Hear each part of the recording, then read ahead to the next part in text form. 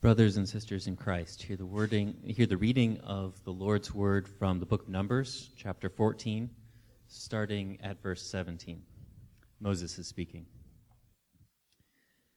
And now, please let the power of the Lord be great, as you have promised, saying, the Lord is slow to anger and abounding in steadfast love, forgiving iniquity and transgression, but he will by no means clear the guilty, visiting the iniquity of the fathers on the children to the third and the fourth generation.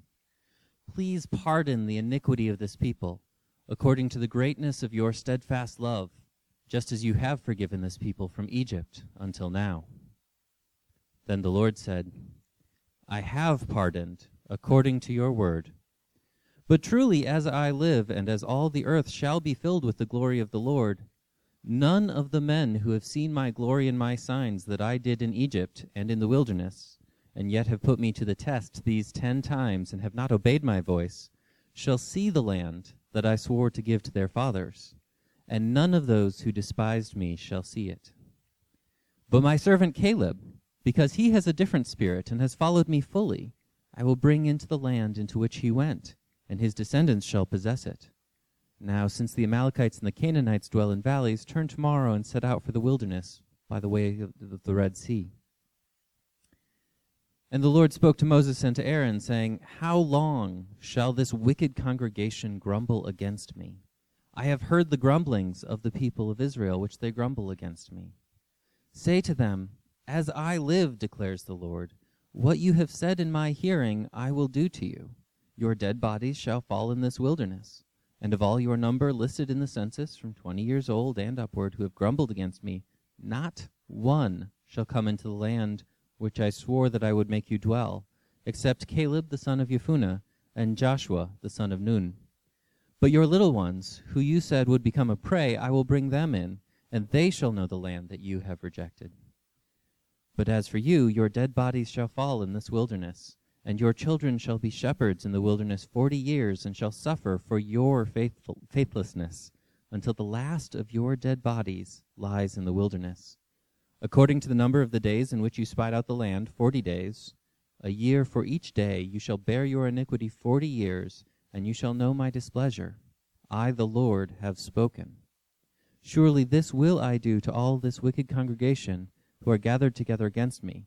In this wilderness they shall come to a full end, and there they shall die. This is the word of the Lord. Good morning. How's that? Good morning. Can you hear me?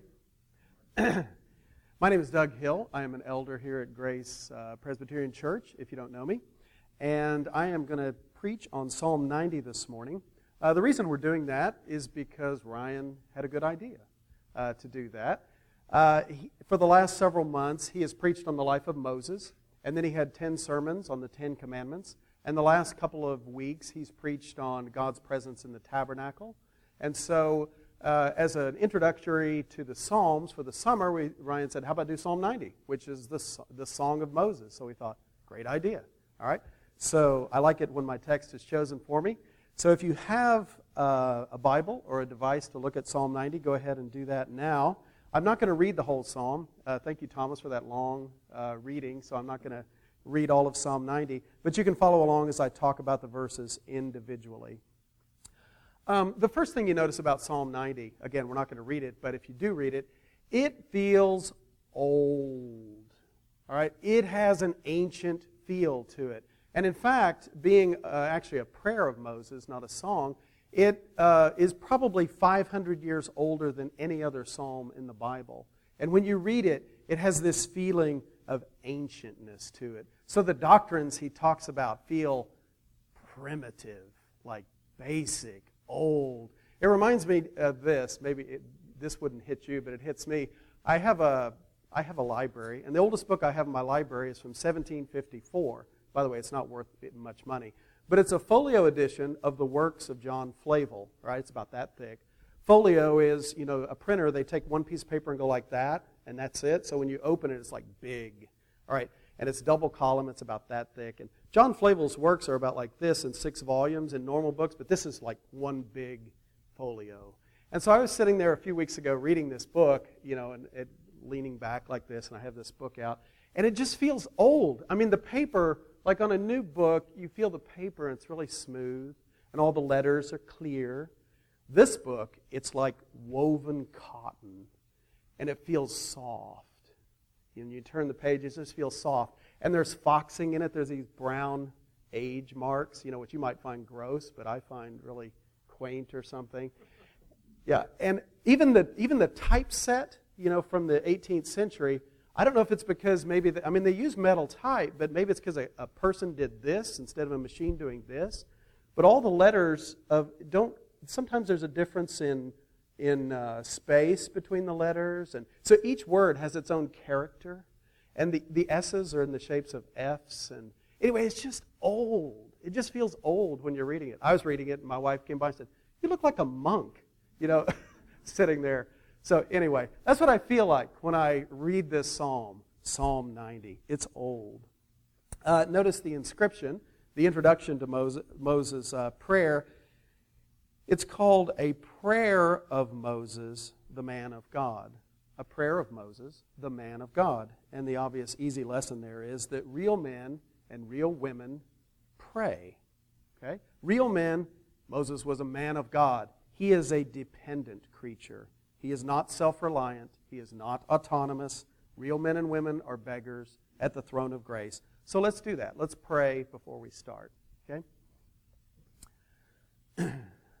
Forever, O Lord, your word is settled in heaven. Father, we thank you, first of all, for Jesus, the eternal Word, your perfect expression. Thank you for sending him to earth and showing us what you are like. We thank you for your eternal Word. Father, we thank you for the way you uphold all things by the word of your power. Lord, if you weren't speaking, if Jesus wasn't speaking, we would disintegrate. And so we thank you that in you we live and move and even have our being. Father, we thank you for this written word, Psalm 90, that we're going to read now. We thank you that it is settled in heaven, that it's a sure word, that it's true. We pray that you would give us faith to believe it and to act on it. And we ask this in Jesus' name. Amen. So, a summary of the Psalm, of Psalm 90. Let me just tell you what it all says, and then we'll go back and look at it, most of the verses, verse by verse.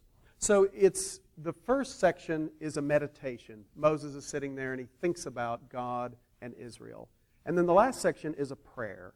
All right? And the first section, he says first, God, you are our home, which is a strange thing to say about a person or a being. You are our home. Then he says, God, you are eternal, and in comparison, our life lasts a second. That's his second meditation. His third is, your wrath burns against sin. And then he prays. And his prayer, he says, Lord, give us the desire to be wise. And verse 12, I think it's verse 12, that's really the linchpin of the whole sermon. Lord, teach us to number our days that we may apply our hearts to wisdom. How would we say that? We would say, Lord, give us a heart and a mind that wants wisdom so that we will have an eternal perspective about our daily lives. Maybe it's something like that. And then the last prayer he has is, make us and our children truly happy and bless the work of our hands. Okay, look at verse 1. This is the first piece of wisdom that Moses gives. And it's, God, you are our home. Verse 1, Lord, you have been our dwelling place in all generations. Think about that. God is a dwelling place. Lord, you have been our habitation. You have been our house. You have been our home. Like the hymn says that we just sang, our shelter from the stormy blast and our eternal home. Now, I want to spend a little time with this idea that God is our home, because I have to say some dreadful things later. So let's enjoy this first. The first thing, God being our home, is that God is our shelter. He's our protection. He's our safety. He keeps us from the elements, right? So the name of the Lord is like a strong tower. The righteous run into it and are safe. Yeah, thank you. You're our home in that way. But I want to take it a little deeper. If you are connected to the eternal God through faith in Jesus Christ, you share in His eternity right now. We are living a blessed, eternal life right now. Do you walk around feeling that way? Because that's wisdom. I mean, it's one thing to know that in your head, but to walk around living that way, that's wisdom. All right, that's some old wisdom from Moses. 1 John, it says, "He that keeps God's commandments dwells in God, and God dwells in him." Jesus talked to some people who were thinking about following Him, and He told them this strange thing. "Whoever feeds on my flesh and drinks my blood abides in me." That's strange. Paul says it this way: you, Christian, are dead, and your life is hidden with Christ in God. Strange. It was a big deal in the ancient world to be a Roman citizen. Paul says, actually, our citizenship, where we really live right now, is in heaven. And from there we look for the Savior. But it was nice to be a Roman citizen, but that really wasn't where he counted his citizenship. I pledge my allegiance to, I don't know, heaven, I suppose. That's where he lives. So we are living an eternal, blessed life right now. We should feel that way. But for me, the idea of home is really a place of comfort. I don't know how you feel about your house, your physical house. But for me, it's a place of comfort. When we lived in Western New York, we lived in Western New York for 15 years, and we had a big brick 2-story house.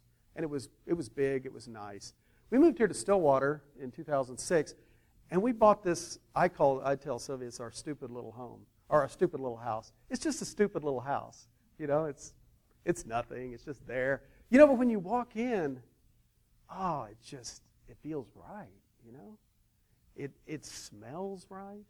It's got the things on the wall. It's got all kinds of experiences and love have happened in that home, and it just feels home. It's like that dumb old song. What is it? Mid pleasures and palaces. I don't know. Remember how it goes, but there's no place like home. Remember that? Yeah, it's home. That's how we should feel about God. We should feel like, finally, where I belong, I am home. Now I can imagine, as Moses is writing this down, Lord, in all generations you have been our dwelling place. I can imagine some Jewish cynic, scribe, looking over at Moses sitting there with a long beard, like wizened face, you know, the light of God shining out from his eyes. And he's writing this down. And I can see this cynic saying, you have been our dwelling place in all generations? What are you talking about, Moses? In all generations? Let me remind you of our generations. First of all, Abraham. He had a nice place in the Ur of the Chaldees, and you brought him out, and he wandered. He had no home. He wandered in the land of Canaan his whole life. His sons, Isaac, Jacob, they all wandered. Then we ended up in Egypt.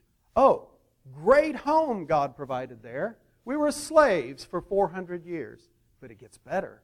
Then we move into the promise. Oh yeah, promise. Sure.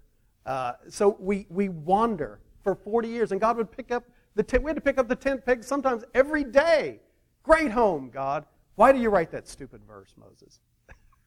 And of course, Moses would probably look up and say, you are a fool. And then, of course, the obvious answer that any child could see is that God is a spiritual, eternal home. All right?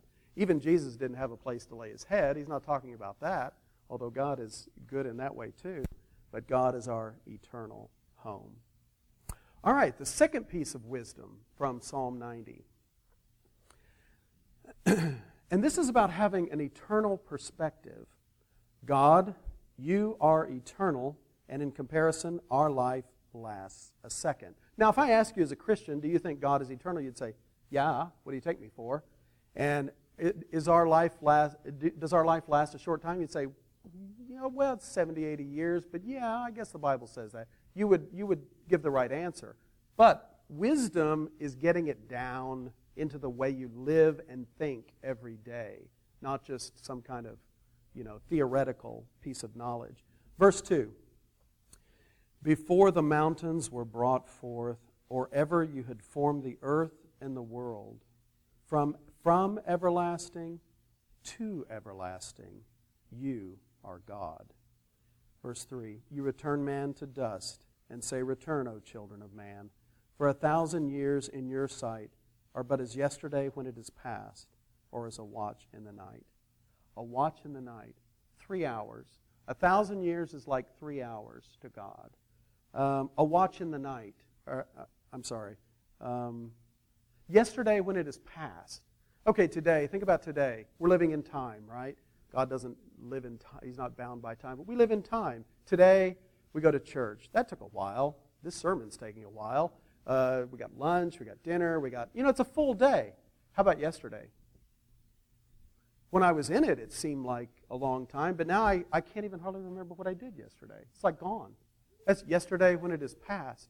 That's what 1,000 years is like to God. It's just like that. Yeah.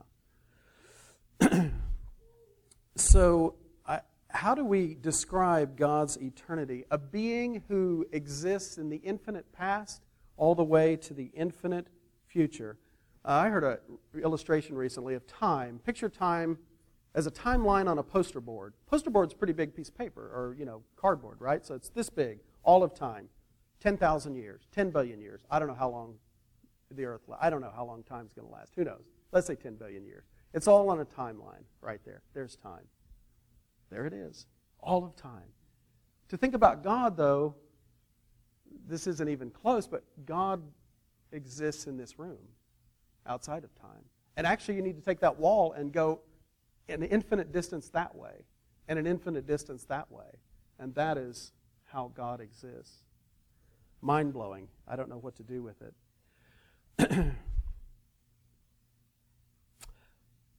Then he talks about the shortness of our lives. And I'm just going to paraphrase the illustrations in verses 5 through 10. He says, our lives in comparison, of course God is eternal, but our lives are like someone traveling in a canoe. Now the word canoe is not in your translation, I promise you. But it's like someone in a canoe on a swiftly floating river. That's our whole life. It's like, and somebody goes, hey, where are you going? That's my life. Yeah, that's gone. Our whole life is like a dream that we try to remember. We wake up, what just happened? What was that? That's our life. Our life is like the grass in the Middle East. It's rained on in the morning, it grows up, the sun scorches it, and then it withers. That's our life. Well, this is depressing. But from an eternal perspective, that is true. All right? It's like a mournful sigh, Moses said. That's our life. Okay? As Basil Fawlty put it, any Fawlty Towers people in here? No? Okay. Basil says, zoom. What was that? That was your life, mate. That was quick. Do I get another? Sorry, mate. That's your lot. Or I was going to give you Shakespeare, The Seven Ages of Man, but I thought, no, how about Billy Crystal in City Slickers? All right? You guys know what I'm going to say right now? You don't know what I'm going to say. Okay, maybe two people. How many people have seen City Slickers? I need to see this. All right. How many people have not seen City Slickers? Okay, so this is for you. Billy Crystal, he plays this father, and he's depressed about his job. And his son asks him to come to Career Day and tell him about your job, so he does. So this is his speech at Career Day for his son, junior high or whatever. He says, value this time in your life, kids, because this is the time in your life when you still have your choices, and it goes by so fast. When you're a teenager, you think you can do anything, and you do. Your 20s are a blur. Your 30s, you raise your family, you make a little money, and you think to yourself, what happened to my 20s? Your 40s, you grow a little pot belly, you grow another chin, the music starts to get too loud, and one of your old girlfriends from high school becomes a grandmother. Your 50s, you have a minor surgery. You'll call it a procedure, but it's a surgery. Your 60s, you have a major surgery. The music is still too loud, but it doesn't matter because you can't hear it anyway. 70s, you and your wife are tired of Fort Lauderdale. You start eating dinner at 2 in the afternoon lunch around 10, breakfast the night before. And you spend most of your time wandering around malls looking for the ultimate and soft yogurt and muttering, how come the kids don't call? How come the kids don't call? By the 80s, you've had a major stroke, and you end up babbling to some Jamaican nurse who your wife can't stand, but who you call mama. Any questions? Wow. But, that is wisdom, to think that my life is short, all right? It is short. I need to do what is important now because it's going by like that. So what do you do with that wisdom, if you have it? Again, you value eternal things now. So I picked literally the first things that came into my head. Money, from an eternal perspective. Okay, money is useful, all right? It's very useful, but it has wings. It flies away. But you can use that for good. Okay. How about affliction, trouble? Oh, yeah. Very useful. Put that down as very useful from an eternal perspective. How about education? Literally, these were the first things I thought of. Education. That's useful. The first thing, it can help me understand God better, the Bible better. So, yeah, education. Check. Reproof. Oh, yeah. Very useful for eternity. Reprove me, please. Bring it on. Vacations. It could be valuable. Rest, fellowship. Yeah, okay, maybe. Watching TV, sports, movies. I don't know. But anyway, so you just start evaluating your life that way.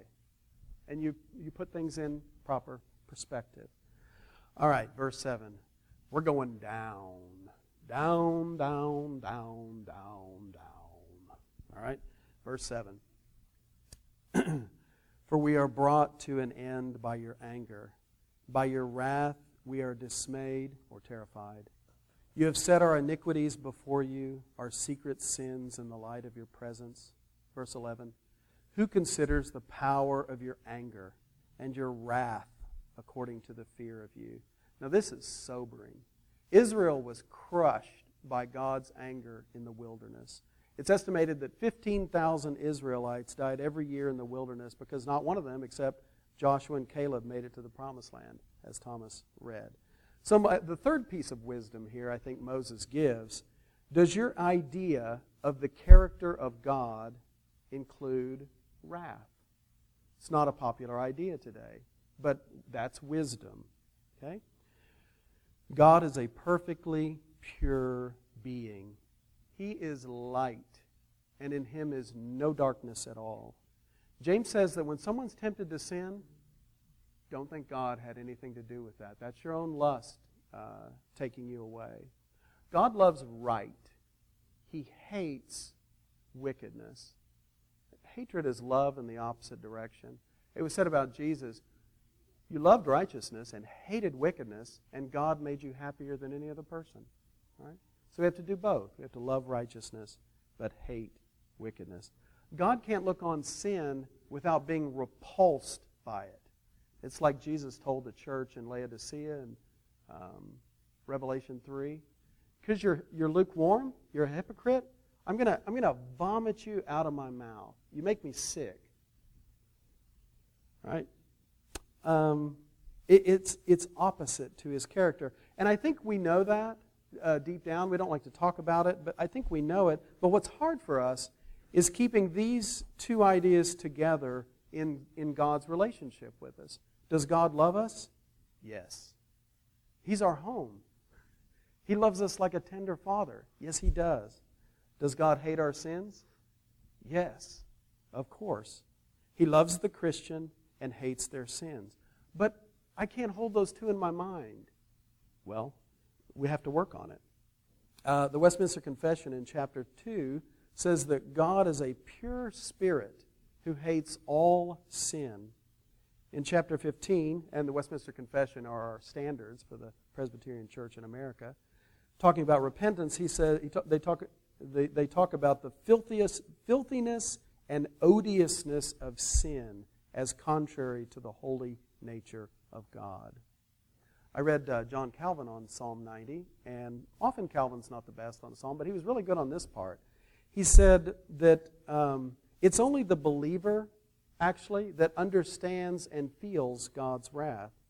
Here's a quote from Calvin. "It is a holy awe of God, and that alone which makes us truly and deeply feel His anger. The reprobate, the unbeliever, chafes, kicks, and becomes exasperated or is stupefied or hardened when God shows His wrath against them. The minds of the godly alone are wounded with the wrath of God. Nor do they wait for His thunderbolts, but they tremble the very moment when God moves only His little finger." Again, he says, the psalmist, Moses, is treating of a doctrine which belongs to true believers. He affirms that they have a strongly sensitive feeling of the wrath of God, which makes them quietly submit themselves to His authority. And the last thing he says, in short, the faithful alone are sensible of God's wrath, and being subdued by it, they acknowledge that they are nothing, and with true humility devote themselves wholly to Him.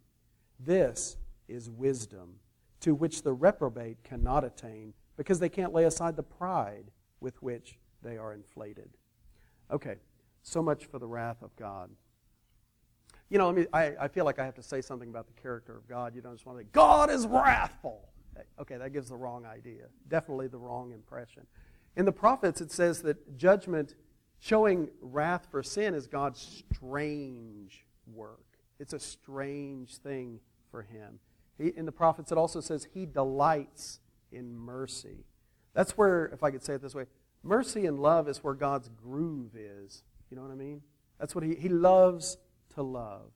Even in verse 16 of Psalm 90, it's called His proper work. Let me finish this section with an illustration, and pardon this illustration. It's been done to death, I'm sure. But, God is easy to please. I don't know if you believe that or not, but the character of God, He is easy to please. It's like a family, and there's let's say it's a 4-year-old girl, and her name's Clarissa. All right, and Clarissa tells Mom that day, I want to draw a picture of the family. Okay, Clarissa, go for it. So she sits at the kitchen table, has her crayons out, and there she goes. She spends a few hours, and there's a picture of the family. Now imagine, what happens when the father comes home and looks at the picture? What does he do? Well, what he does is he says, hey, Daddy, I drew a picture, and there's you, and there's Mom, and there's Jeff, and there's me, and there's the dog. What do you do? You put it on the refrigerator, right? With the thingy. And somebody comes over and you praise this thing. That's what you do as a good, tender father. That's the way God accepts our sincere efforts or whatever. He's very, very easy to please. God is not like this. The father comes home and says, Daddy, I drew a picture for you. Oh, really? Let me see it, Clarissa. What were you thinking about when you thought about the composition of this picture? You call that perspective? That doesn't look like your mother at all. What? No, that's terrible. God's not like that. Okay. All right. Just to say it the people in the wilderness who felt God's wrath, I forget what the word they used in Numbers 14, but it was high-handed. They despised the Lord, it said. It's like they stuck their middle finger out at God. Yeah. But God's wrath shows itself to Christians by disciplining them, not punishing them. And even in His discipline, I don't know about you, but it seems like God is reluctant, very lenient, even to discipline. All right, done with that. The last piece of wisdom, and I'm going to skip the fifth one, but the fourth piece of wisdom is this. The source of power for the Christian is the daily experiencing of the love of God. That's where you get your power from, the love of God. And I think if you told an unbeliever this for too long, I think they would say something like, oh, you Christians, you're always talking about the love of God for you. And it just sounds selfish and self-absorbed. And I would respond, yeah, right. You try to live the Christian life in your own strength. It doesn't work. Yeah. So, Paul told Timothy, first, take heed to yourself. Okay? So there's a good Christian selfishness. All right? You've got to be filled up with the love of God to give to other people. We don't have anything So never feel ashamed for filling up yourself with the love. You have to. It's your only source of strength for anyone else or help for anyone else. So, verse 14, Moses says it this way, satisfy us in the morning with your steadfast love, that we may rejoice and be glad all our days. Make us glad for as many days as you have afflicted us, and for as many years as we have seen evil. Lord, make me a happy Christian is a good prayer. It's like God has put in all people a desire for happiness. Now, it goes awry, obviously, but that desire for happiness is a good desire. Lord, make me... a Christian that's a sourpuss is not a good testimony. All right, so we want to be happy Christians, blessed Christians. And let me give you, just to end on this, let me give you one secret to Christian happiness. I hate secrets, by the way, in the Christian life. Sorry about that. But if I had to say one secret to Christian happiness, it would be this. And let me address, are there any teenagers here? Hardly. Sorry. Okay, I'm not addressing this to teenagers because we have like 4, so I don't want to point you out or anything. But I think young people need to hear this message. All right, here's the secret to Christian, or one secret to Christian happiness. The message is you have to learn to die. Now, I don't mean take a razor and slash your wrist or something, but you have to learn to die. All right. Jesus said, if anyone wants to be my disciple, let him deny himself and take up his cross and follow me daily. You've got to count the cost. You've got to pick up the cross. It's heavy. It has splinters in it. And you're going to die on that thing. And you have to be willing to do that daily. Whoa. Jesus said, the one who loses his life is the one who will find it. Jesus said, it's like a grain of wheat. If you just throw it on the ground, what does it do? Nothing. But if it goes into the ground and dies, then it bears forth much fruit. All right? Jesus described himself as a rock. He said, on some people he falls and they're broken. On others, he falls and he crushes them to powder. All right? We want to be the one that he breaks. All right? So, die. Is dying hard? That's a real question. In one sense, no. Just give up, right? Just die. Just die already. No, it's not hard if you give up. Now, if you're going to struggle, it's going to be painful. And there's going to be screaming, and there's going to be some broken bones probably, if you struggle. But dying can be easy. Just give up. Is dying hard? Yes. For some people, it's the hardest thing they'll ever do. It's like Beauty and the Beast. It's like kissing Beast. Do you want to kiss the Beast? No, he's ugly. What happens, though, when you kiss the Beast? He turns into the handsome young man, right? That's the joy. But you got to kiss the Beast. Yeah. Now, you tell young people this, you have to die to be a Christian. You have to die, forget that part. We won't even talk about that. But you have to die to experience the joy of the Christian life. You just do. And immediately I think they think, okay, there goes all my fun. I feel condemned already. I guess I'll have to be a missionary in Africa someday, which I don't. And no. For young people, no. You probably wouldn't be a good missionary in Africa anyway. I wouldn't, certainly. So no, don't worry about it. Actually, as young people, you actually have one command until you go out of your parents' house, and you know what it is. It's the 5th commandment. Obey your father and mother, that your days may be long upon the land which the Lord your God gives you. Obey your parents with a decent attitude. That's your only command until you go out of your parents' home. So what would dying look like for a teenager? It would be, Mom says, I need you to clean your room. Okay, Mom. That's dying. Maybe you didn't want to clean your room at that time. All right? Maybe you had something else you wanted to do. But you think, okay, I'm dead. I'm a servant of God. I'm a slave. I'll do what, not your will, but not my will, but yours be done, God. Clean your room. Okay, Mom. Inside, you're fighting it, but you say, okay, Mom. Okay, Dad. Sure. And if you give them lip, then you have to go back and you have to apologize. All right. But that is real dying on a daily basis for young people. Okay. For adults, and this is the last thing I'm going to say, what does dying look like? I heard it said this way: whatever is your Isaac, Abraham had a beloved son named Isaac. Whatever is your Isaac, the thing you love the most, it could be a person, it could be your family, it could be an activity, it could be a sin. Whatever is your Isaac, you have to lay it up on the altar. You just do. And He'll give you Isaac back. He'll give you lots of other things back, but you'll have it with a different attitude. Right?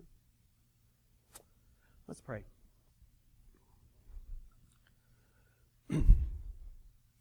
Father, we pray that you would make your word effective in our hearts. Give us the desire to meditate about these things. Fill us with your gladness because we can't do it. Lord, who else would we go to? You have the words of eternal life. Father, we thank you for this time. Through Jesus we pray. Amen.